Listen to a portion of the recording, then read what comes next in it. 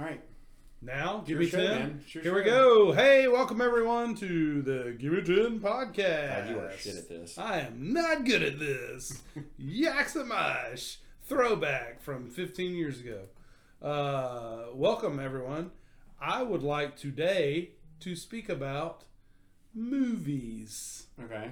And more specifically, movies that you would never in your whole life watch unless you had children. Oh, that's a good one. And how sometimes those movies can be enjoyable as opposed to horrible. I can think of 3 times in my life that's happened. Yeah? I'm just kidding.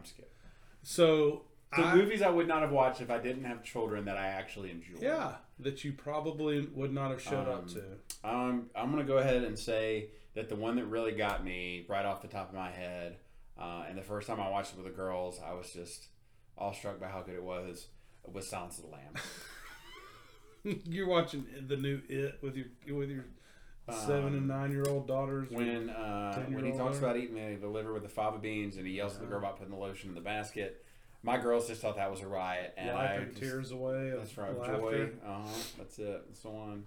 Well, It's a severed head in a jar and nothing screams family fun night like severed head in a jar. Oh, show. Sorry, I'm sorry. I went for the easy joke. Oh, no, that's fine. So, basically what I'm referencing is that I got drug out to see Sonic the Hedgehog. Oh, man. But see, I would want to see that, and my kids wouldn't give a crap because I grew up with Sonic. Exactly. But, okay, so... I've heard that movie is actually really good. It is! It is! And this is the point. So, this is only a 10-minute podcast. So, we all grew up with this. And if you were paying any attention to the news... I was more of a Nintendo guy, but when I would get invited over to a friend's house who had a Sega, it was dope. If they had Sonic, it was like, this is new. This is fast. Mario only ran fast. Blast processing is what they called the Genesis does what Nintendo don't. It does, yeah. And so, but I mean, the whole thought of it's just absurd. A hedgehog who runs really fast, collecting rings for no reason. Anyway, so maybe a year ago they came out with the first trailer for this movie, and it got lambasted. The internet set it on fire. Yeah, I mean, I don't know if you remember, they made Sonic, who is literally a cartoon hedgehog. They gave him human eyes. He didn't look like the video game, in other words. It was horrifying, and I literally, after seeing the movie, the cut that I saw, I went back and tried to see, and it's hard to find. Paramount, who's the company who released it, did a great job of scrubbing the internet. I think you can still find the original trailer. But it had Gangster's Paradise playing behind it. It was just a really poorly done trailer. And it's kind of twofold that they got lucky that they released the trailer a year early because there was such a public outcry about how horrible he looked and how crazy it was. So they came back, Reader's Digest, they changed him back to something more suitable, more familiar to video game looking. Yeah. And released the movie a couple weeks ago. And so I was initially interested in going and wanted to go and give them some of my money because they actually listened to the public and to the fans who said, this is not Sonic. This is not what he should look like. And I went and saw it with my daughter because we have to see everything that comes out that's, animated. And I really enjoyed it. And I especially enjoyed Jim Carrey as Dr. Robotnik because he literally is doing Ace Ventura 3 is what it felt like, or The Mask. He's playing that Jim Carrey We haven't seen in a long time. Huh? Yeah. I mean, I didn't think we'd ever see it ever again. And it's phenomenal how funny he is. He is by far and away the funniest part of the movie. But in addition to that, it's just a really good, wholesome movie, and it's got a good story. It's got a good storyline, and it's entertaining. So, I don't want to spend the whole time talking about that, but I enjoyed it. But that was my question to you. Is there movies that you now put in a pantheon of things that you really enjoy that you probably would have never seen without your daughters coming along? To be completely honest, the example that jumps out at me, but I'm going to use it anyways, because I would have seen this movie just because I'm such an old school video game guy. But the first Wreck-It Ralph, I was like, it was one of those things. It was the first it was the first movie the girls ever saw in the theater, and I knew that I would enjoy it because it had a bunch of classic video game references and classic video game stuff in it. But it's one of those that like really like. I go back and watch it now. I'm still like, this is a good movie. It's a great movie. I enjoy this movie. It's got a good message. So totally get that. But the other thing is a lot of movies I watched back in the 80s that I force my kids to watch now. Yeah. Do they like them? Yeah. I mean, some they do. Some is lost on them a little bit. Yeah. The ones that I think are classic and timeless, they will get behind. And I still enjoy those now. And I think that if I had to watch, let's say this. Let's say I'd never seen Labyrinth. Yeah. And Labyrinth came out, and my kids were like, Dad, we want to go see Labyrinth. And I saw Labyrinth. Now I'm like, oh, this is awesome. Yeah. Like, it's got Jim Henson Muppets and Jennifer Connelly and David Bowie singing and dancing up a storm. Like, this is bitchin'. Yeah. I would love it. Oh, yeah.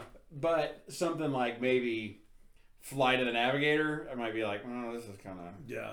That's a great movie. Well, yeah, but a bad example maybe. I can't think of any other ones. But yeah, I mean, all those classics from the 80s that, you remember Explorers? Yeah. That was a great movie. I think if I saw, if Explorers came out now... Oh, I'd is be that River Phoenix? Yeah, and River Phoenix. Who's the Ethan Hawke, right? Oh, it's a great movie. That was on Netflix or Amazon Prime a couple of years great movie. ago. So, I will tell you this. My daughter is 6. You have 8 and 10. 8 and 10. So... My daughter and let me segue this. I have never seen Frozen. Get the fuck out. I've never seen Frozen. I don't believe you. I've never seen it. It's a good movie, man.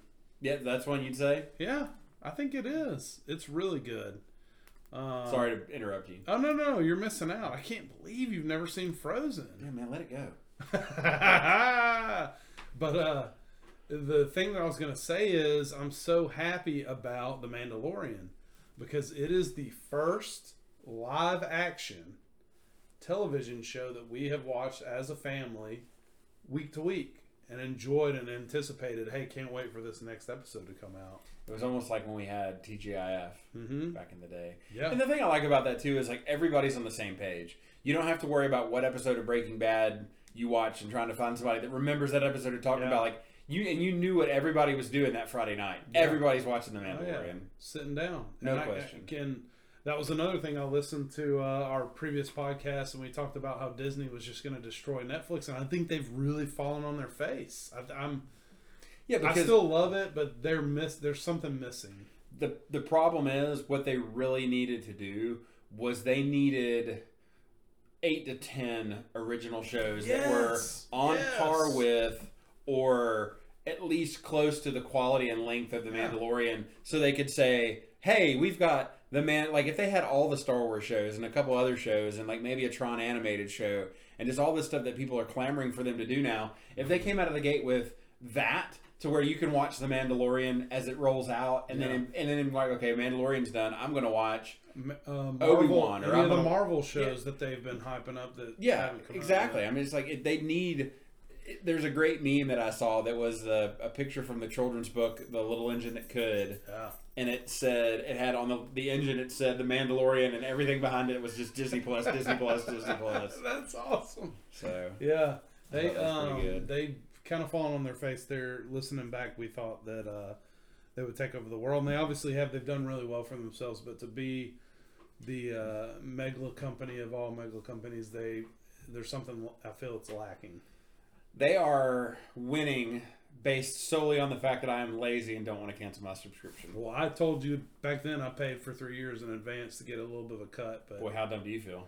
Well, I mean, not really. I mean, in the next 3 years, there's going to be a lot of good shows. Let me take that back. Not dumb, but I mean, don't you feel a little bit cheated that, God, you got one good show for 6 months? Mm-hmm. Well, but there's the whole catalog. I mean, my daughter looks at it quite a bit, but I still wish there was more. We do too, but it's like the novelty of, they've got bed knobs and broomsticks wore off after like 2 weeks. It's like, oh man, Well, I would tell you, and to circle way back around, I don't know how much time we have left, but 30 seconds. Okay, go see Sonic because Jim Carrey is fantastic, and I know you will really enjoy it because it's super 90s nostalgia because of the way he's acting. I just watched Ace Ventura with the girls the other day, so I'll have to. Oh, they love it? Yeah, they loved it. But they liked him in Dumb and Dumber too. I may have never laughed as hard as in my entire life as I did when they saw the Jeff Daniels bathroom scene. I thought I pretty was great. going to piss my pants laughing so hard at my kids laughing at Yeah, that. that's a good one. That's it. It's Give Me Take It Back. Bye bye.